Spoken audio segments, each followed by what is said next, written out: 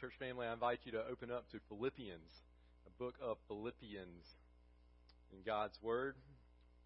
We're going to focus on chapter 2, verses 6 through 7 today, but I'm going to read verse 1 through 11 so we get the context of those verses. So I'm going to read chapter 2, verses 1 through 11, and then we're going to focus our attention in specifically on verses 6 and 7. The title of our message today is Humble Incarnation from Heaven to Earth. Humble Incarnation from Heaven to Earth.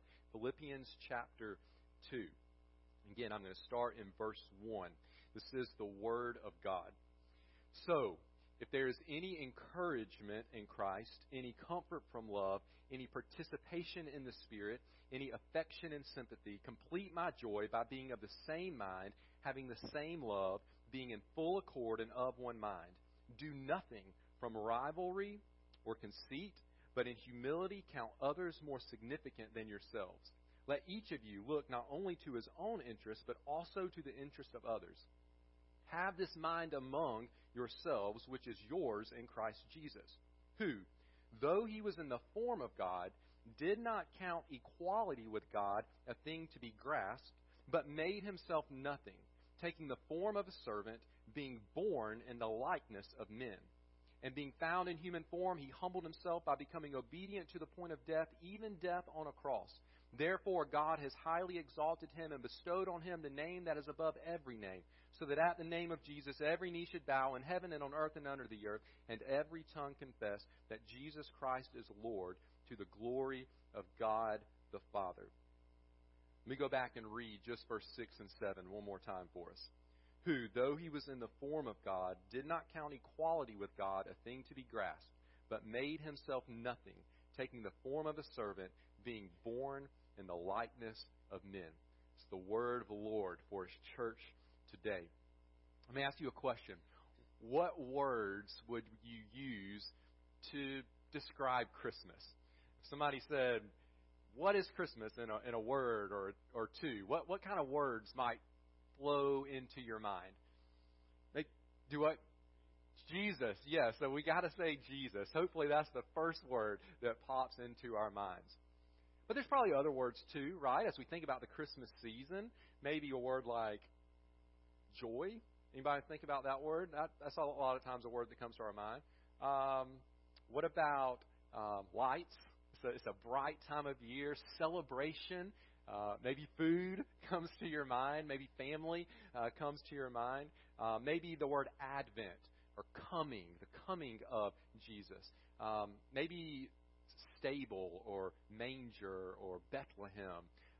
Maybe Mary, Joseph. Maybe those names come to your mind. Maybe Messiah, that long-awaited one. All sorts of words, I think, flood into our mind when we think about the Christmas season. What about the word humility? What about the word humility? That's probably not the first word that comes to our mind. Maybe not even the second or the third or the 10th or the 20th word that comes to our mind whenever we think about Christmas. But in a very real way, Christmas is all about humility. What is humility? It means putting others before yourself. It means thinking about the needs of others before trying to have your own needs, or even more so, your own wants met. Humility means focusing maybe more on the accomplishments of others than on your own accomplishments. Humility means refraining from just patting yourself on the back all the time. Humility is the opposite of arrogance and pridefulness and boasting and self-centeredness. Humility really is the story of Christmas. During this Christmas season, I want to lead us real slowly through this passage of Scripture, specifically verses 6 through 11 is where we'll be this week and, Lord willing, the next couple of weeks. And I want us to see how this is a passage that's all about Jesus, and which obviously Christmas is all about Jesus. But as we look at it, I want us to respond to this passage in the way that I think the passage is calling us to respond. The Apostle Paul, as he's writing this, inspired by the Holy Spirit, is calling us to respond. There's two ways that I think we're to respond to this passage. Those two ways are celebrating and imitating. We are to celebrate because of this passage, and we are to imitate because of this passage of Scripture. Now, the question then is, what are we celebrating and what are we imitating? Well, we're celebrating humility. And specifically, in this passage, we're called to celebrate the humility of Jesus. If Christmas is about Jesus, then I think we ought to be celebrating. But we're also to be imitating. There's much in this passage that would lead us to say thank you, to celebrate in the grandest way we can who Christ is and what He has done. But we're also then to not just stop with a party celebrating Jesus, but we're to celebrate by imitating what He did when He came to this earth. Specifically, His act, or we can say His acts, because there's lots of ways that He displayed humility. We could call this Christmas series Celebrating and Imitating Humility. Let me give you kind of a main idea statement for this entire passage, and we're going to come back to it several times throughout this Christmas season. Church family, we should celebrate the coming of Jesus by imitating the humility that He displayed through His incarnation, His crucifixion, and His exaltation. His incarnation, His crucifixion, and His exaltation. Those last three words are the order that we see in this passage of how Jesus is celebrated, and it's the order we see in which Jesus is held up as an example of humility for us to follow. And so that's going to kind of serve as our outline for today and the next couple of weeks. Incarnation, crucifixion, and exaltation. So I want us to journey through this passage together real slowly this Christmas season with this desire. And I want you to have this prayer in your heart. Lord, as we look at this passage of Scripture, help it to lead me to celebrate and to imitate the humility of Christ. Now, we're looking at a passage from Paul's letter to the Philippians. Philippi was a real city. It was an important port city in the Roman Empire. Paul traveled there on a second missionary journey, and he shared the gospel. He planted a church. If you want to read about his time in Philippi, you can go to Acts chapter 16 maybe this week and read about his time there. But now he's writing a letter back to the church at Philippi. You can look at chapter 1, verse 1, and see that he's writing to the saints. His word for the members there in the church. And then he also addresses it to the overseers. There's a group of pastors, elders in that church.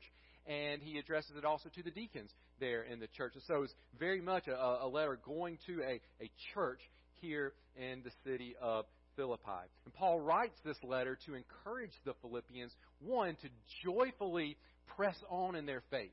To joyfully press on in their faith. He also writes to encourage them and exhort them to remain unified as the people of God. There was apparently some division that had crept in to the church here in Philippi, and that's not good.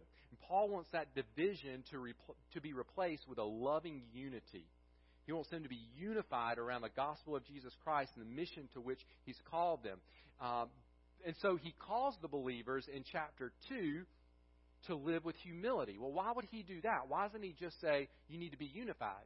Well, because Paul knows, under the inspiration of the Holy Spirit, that unity is not going to happen unless there's humility.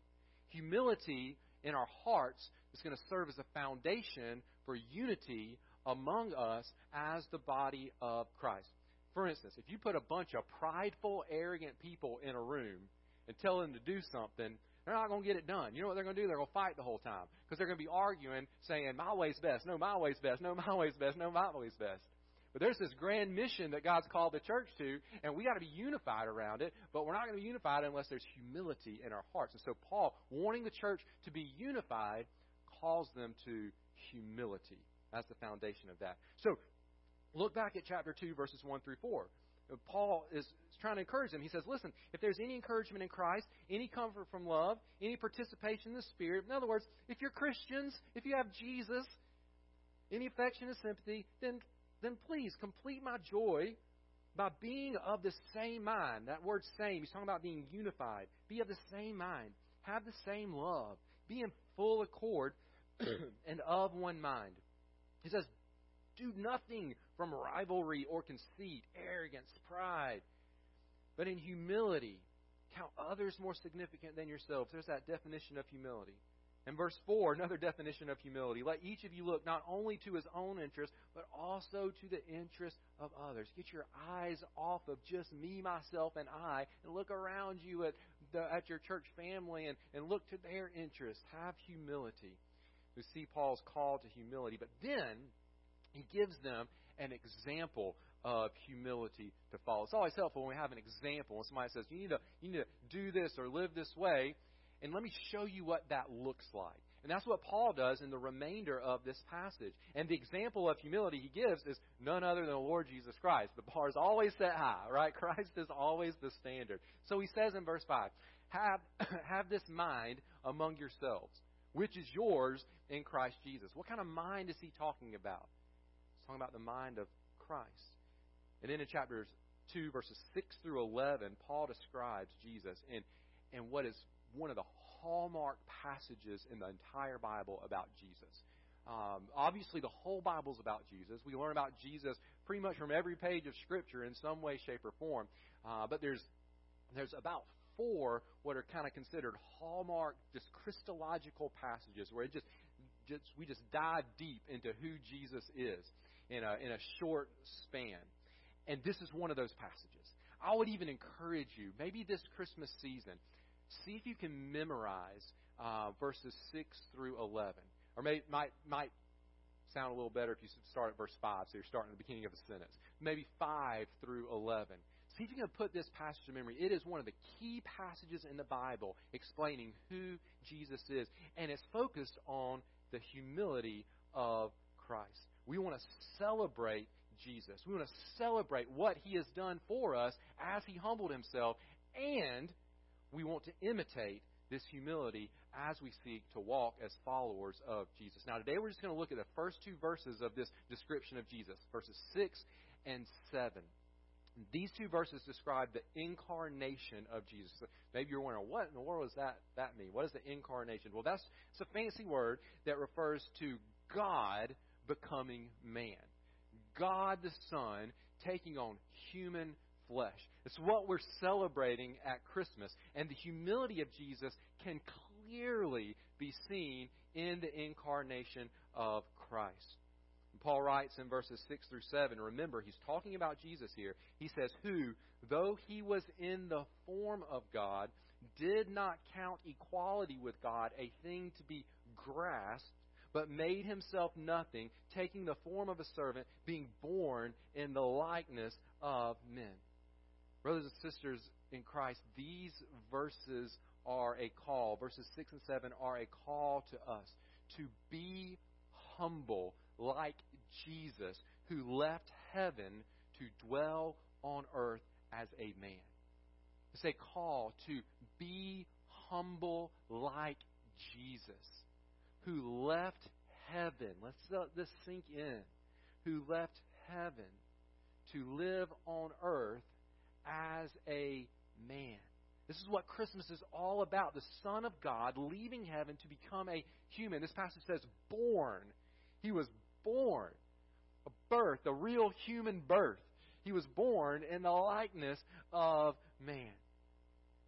That's what happened in that stable in Bethlehem 2,000 years ago. God became man. And Paul holds this up as an example of humility, and he says, imitate this, church. Imitate this incredible act of humility. As I said earlier, these verses are a hallmark passage. They're weighty with theological significance and with meaning for our lives. And so I think we want to think very carefully about them. So here's how I want to kind of order our thoughts around these 2 verses. I want to give you 4 statements, okay? And we'll spend a little bit more time on the first 2, and then I'll kind of give you the last 2 in summary towards the end. But I want to give you 4 statements to help us think well about these 2 verses and then to apply them to our lives. The first 2 statements are going to help us hopefully understand the text. The third statement is going to be sort of a summary about how Jesus modeled humility by meeting a need in our lives, which should lead us to celebrate. And then the fourth statement is going to be how we're to imitate that. So statements 1 and 2 are think explanation.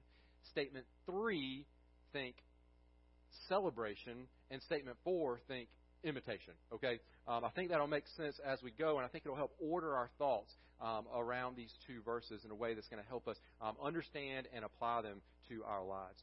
So let me go ahead and give you this first statement. This is very important.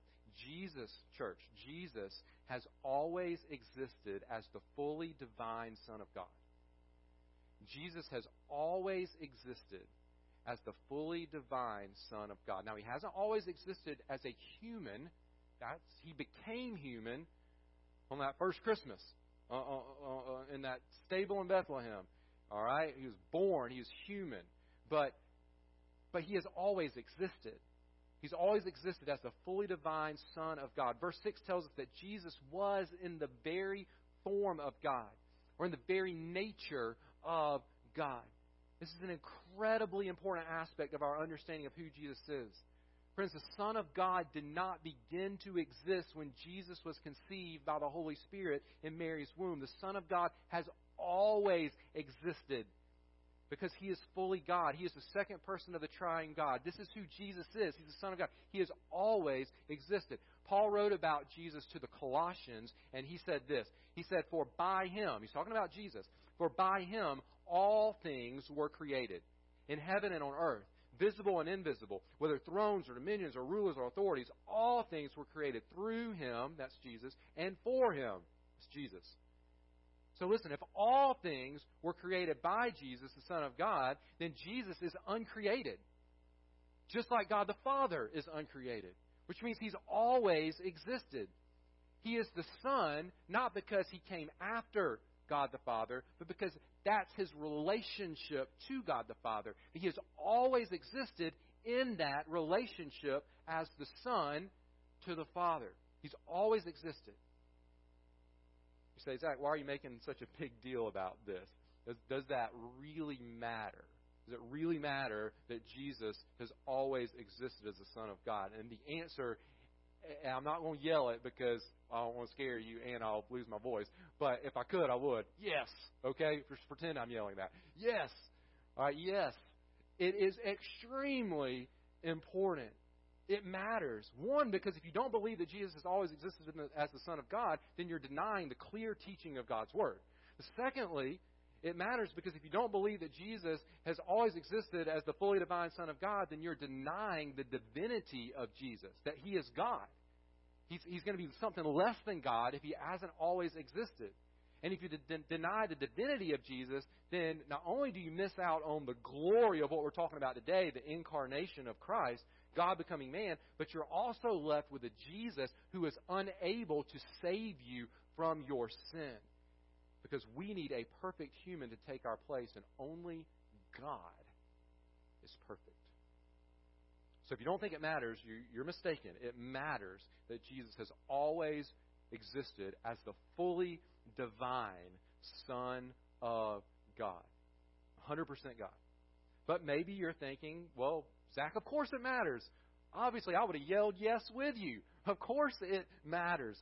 I agree 100% with what you're saying, but doesn't everyone who says they believe in Jesus believe that Jesus has always existed as the fully divine Son of God?" The answer to that question is no. No, unfortunately. Jehovah's Witnesses say they believe in Jesus, but they don't believe that He's always existed as the fully divine Son of God. Mormons believe that Jesus existed, but they don't believe that He has always existed as the fully divine Son of God. And apparently there are many other people who believe important things about Jesus, but don't believe that He has always existed as the fully divine Son of God. I read just this week about a survey which asked a sampling of Americans what they believed about Jesus. Christmas time coming up, good time to do a survey about what people think about Jesus. I want you to consider these three statistics. First, 80% of the people in this survey agreed that Jesus Christ is the Son of God the Father. Doesn't mean they trusted Him for salvation, but they agreed with that statement. Jesus Christ is the Son of God the Father. Great. Next stat. 72% of the people agreed that, quote, the Jesus Christians believe in was born in Bethlehem more than 2,000 years ago. In other words, this is not some literary imaginative figure. It's a real person who was born in a real city at a real time and place in history. Great. That's awesome. 80%, 72%. Now I want you to notice this third one. only 41% of those same people agreed with this statement. The Son of God existed before Jesus was born in Bethlehem. Did you catch that? Notice the inconsistencies. About 3/4 of the people in this survey believed that Jesus was a real person born in Bethlehem and that he is the Son of God the Father, but less than half of those same people believe that he has always existed as God the Son. That's not good. That's not good.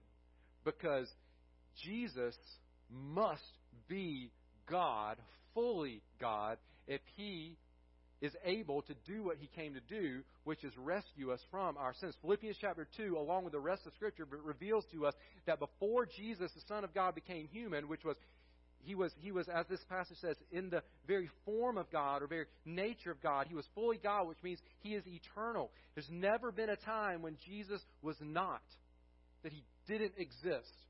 John said it this way. I like how John said it in the opening of his gospel account. John the Apostle said, "In the beginning was the Word, and the Word was with God, and the Word was God."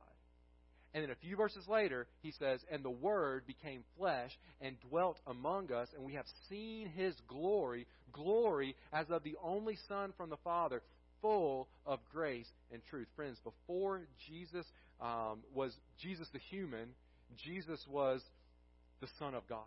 And He had been the Son of God forever and ever and ever. As long as God the Father has existed, which is all of eternity. He has always existed as a fully divine Son of God.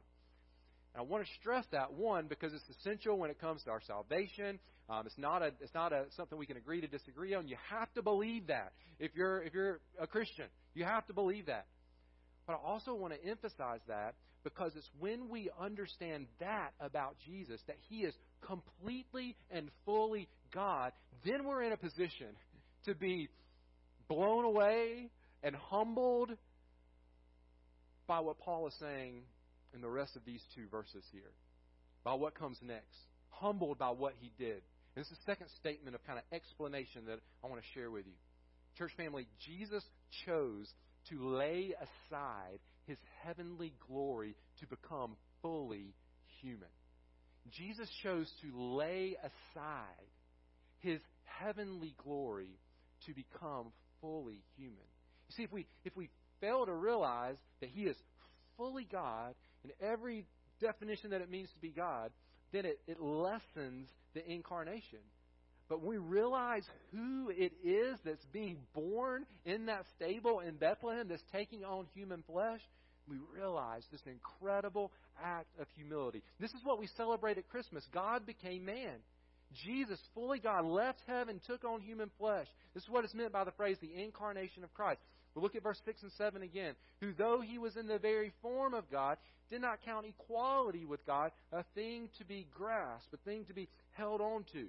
But He made Himself nothing. Another way of saying that is He emptied Himself, taking the form of a servant, being born in the likeness of men. Let's think through what Paul is saying here.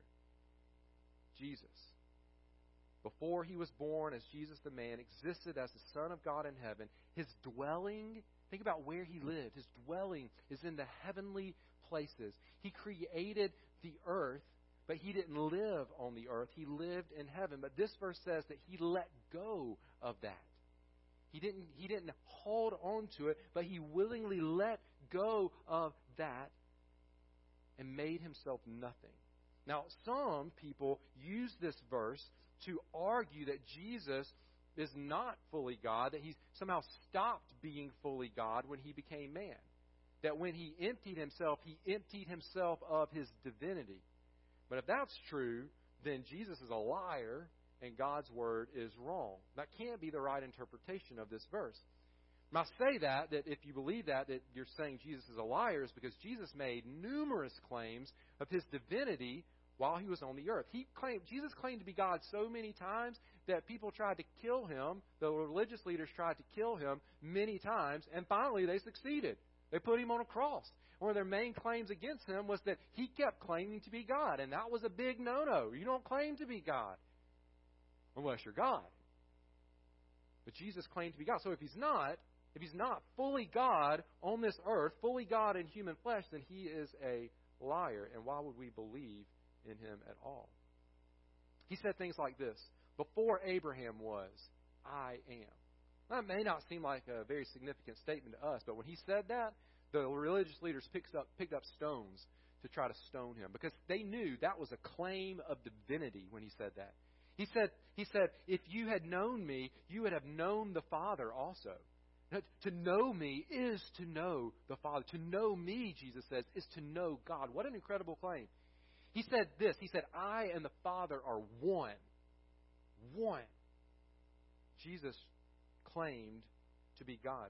Think about this. He claimed to have the authority to forgive sins.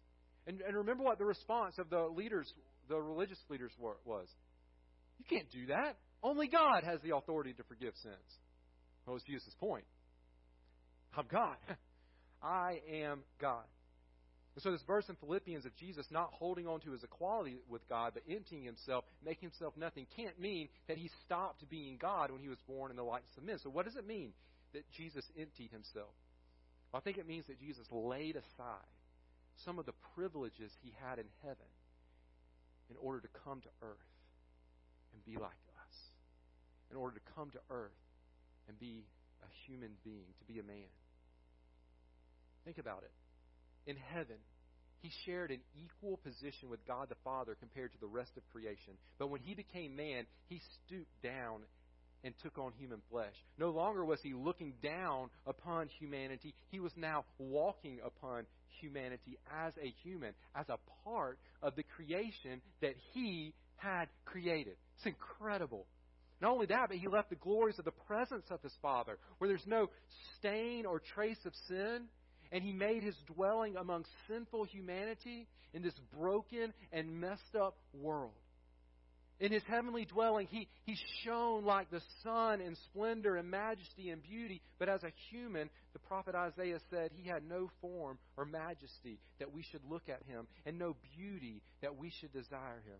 In heaven, he did not feel all the effects of the fall of mankind. But on earth, prophet Isaiah says he was despised and rejected by men, a man of sorrows and acquainted with grief. In heaven, death couldn't touch him. But on earth, as a human, the prophet Isaiah says he was cut off out of the land of the living. That's what Paul means here. That's what this verse means. Jesus laid aside the rights and privileges of being God in order to become man. He didn't stop being God, but he emptied himself of some of those privileges of being God. He went from the one who was served by all the host of heaven to one who served sinful humanity. He went from sitting upon a throne high and lifted up with the train of his robe filling the temple with glory, as Isaiah says, to a helpless baby wrapped in strips of cloth, lying in a feeding trough, surrounded by stinky animals and stinky shepherds. Friends, that's humility. Want to know what humility looks like? That's humility. That's what Jesus did when he left heaven to come to earth for you and for me. He laid aside his heavenly glory. There's two times during the life of Jesus which stand out to me as moments where we get to catch a glimpse of what he left. We get to catch a glimpse of all that he laid aside in order to come to earth for us. One is the Mount of Transfiguration, where Jesus takes Peter and James and John up a mountain, and there before them, Jesus, the text says, was transfigured before them, and his face shone like the sun, and his clothes became white as light. Listen, for a moment, those three disciples witnessed a taste of the glory that belonged to Jesus, which he left behind in order to come to this earth to save us. They got to see a glimpse of what he laid aside. And then the other time that we get a glimpse of what Jesus laid aside to come to earth is actually a prayer of Jesus. Beautiful prayer. It's found in John chapter 17. It's often referred to as the high priestly prayer. And Jesus prayed this prayer the night that he was arrested. And I just want to read one verse for you from John chapter 17. This is Jesus praying. Remember, he's getting ready to be crucified and then resurrected and then ascend back to the Father. And he says this, and now, Father, he's praying, and now, Father, glorify me in your own presence with the glory that I had with you before the world existed. Wow. Just chew on that for a little while. Father, glorify me now in your presence with the glory that I had with you before the world existed. It's one of the most pointed verses concerning who Jesus is in all of Scripture. Jesus, the man born in a stable in Bethlehem, shared the glory of God the Father with God in His presence from before the world existed. And that helps us know that not only did Jesus exist eternally as the fully divine Son of God, He also demonstrated extreme humility by laying aside that glory, emptying Himself of what was rightfully His in order to be like you, and in order to be like me, so that He could save us. He stepped off His throne to become a servant, this passage says, to you and to me. He laid aside the comfort of glory, to clothe Himself with humanity, which can hurt, which knows sickness, which experiences sadness and pain and grief and sorrow. Friends, this is the definition of humility. Jesus is the definition of humility. And now what do we do with it? What do we do with this humble incarnation of the Son of God? We celebrate and we imitate. We celebrate and we imitate. Remember, those first two statements are explaining what's going on in the text. The third statement is a statement of celebration. The fourth, a statement of imitation. Here's the third statement. Statement of celebration. It's this. Jesus looked after our interests by becoming what we needed. He looked after our interests by becoming what we needed. What do we need? We needed a perfect human. We needed a perfect human. And we ought to celebrate that Jesus did that. That He looked after our interests. He put our interests on His mind. And He left heaven and came to earth to provide for us, to become for us what we needed, to meet this great need in our life, which was we needed a perfect human.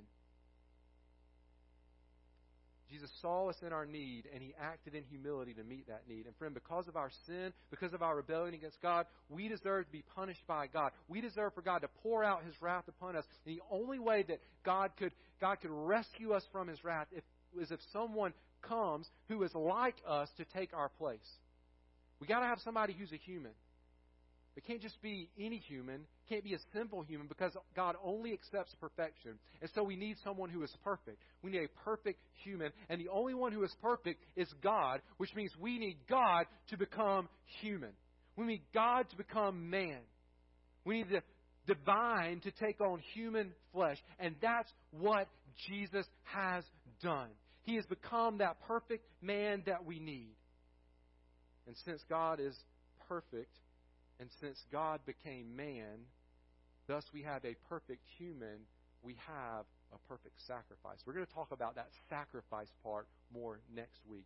But the sacrifice doesn't do anything unless it's a perfect human who is being sacrificed. We needed this perfect human, and Jesus met that need. He is that perfect human. He looked after your interests. I want you to think about that. He looked after what you needed. And I needed to remember who we are. We're sinners. We didn't deserve for Him to do that. And yet He has done that. He humbled Himself to meet this great need in our lives. If you've never believed in Jesus for salvation, then you need to. That's the only way you can celebrate. You can't celebrate Jesus if you haven't received Him as the gift of salvation that He is. And if you have received Jesus, are you celebrating Him this Christmas season? Are you celebrating Him? Are you giving Him praise and glory and honor for leaving heaven to come to earth, to become what we needed to rescue us from our sin? The church family, this passage wasn't written just for us to have a party. It wasn't written just for us to sing songs celebrating Jesus. It was written so that we would imitate Him, so we would live like Him once He has saved us from our sin. So let me give you this fourth statement in closing. Church, this is the imitation part. We should lay aside our comforts to humbly serve one another. This is where the rubber meets the road. Because it's one thing to say, oh, thank you, Jesus, that you did that. It's another thing to say, oh, wait, I'm supposed to live like that too? I'm supposed to humble myself? I'm supposed to lay aside my comforts to serve others? Now, we don't know all that was going on in the Philippian church, but we do know that there was some disagreement. There was some rivalry. There was some conceit. And Paul speaks into the midst of those harmful attitudes and says, have this mind among yourselves, which is yours in Christ Jesus, who laid aside the comforts of heaven to become your servant. Brothers and sisters, this is a very pointed call for you and me to lay aside our comforts like Jesus did and to humbly serve one another. Listen, serving one another is not always comfortable. Serving one another is not always convenient. But serving one another when it's not comfortable or convenient reflects the beautiful humility of Jesus, our Savior. And it breeds unity. It adorns the gospel for the watching world, and it is essential for the health of the church. And so, Christian, if you're a follower of Jesus, would you take just a moment today, even right now, and compare your treatment with others with the way Jesus has treated you? Compare your treatment of others with the way Jesus has treated you. Are you laying aside your comforts to serve others, to serve your spouse, to serve your children, to serve your parents, to serve your brothers, your sisters, to serve your brothers and sisters in Christ, your church family? Are we inconveniencing ourselves for the good of other people? That's what Jesus did. So are we imitating Him? Celebrate and imitate. By God's grace, may we grow to be humble like Jesus, who left heaven to dwell on earth as a man. What a humble incarnation. Let's pray. Father, thank you so much for this passage of Scripture, of your Word. Lord, help it to lead us to celebrate as we believe the right things about Jesus. That He's always existed, but He left the glories of heaven to come and meet this great need in our lives. Father, help us to celebrate that this Christmas season. Help it to be on our lips. Help it to be in our songs. Help it to be in our family gatherings and our celebrations. Lord, help us to celebrate Jesus, but help us to also to consider how we can imitate Jesus. Lord, humble us. Lord, if there's pride in our lives, convict us of that. If there's an unwillingness to serve others, maybe because it's hard, maybe because we have to stoop down a little lower than we really want to, help us to consider Jesus, who stooped from heaven to earth. Help us confess that sin to you of being unwilling to do that ourselves for those around us. And then by your grace, Lord, help us to live lives of humility, humbly serving one another as Jesus has done for us. Help us, Lord. In Jesus' name we pray. Amen.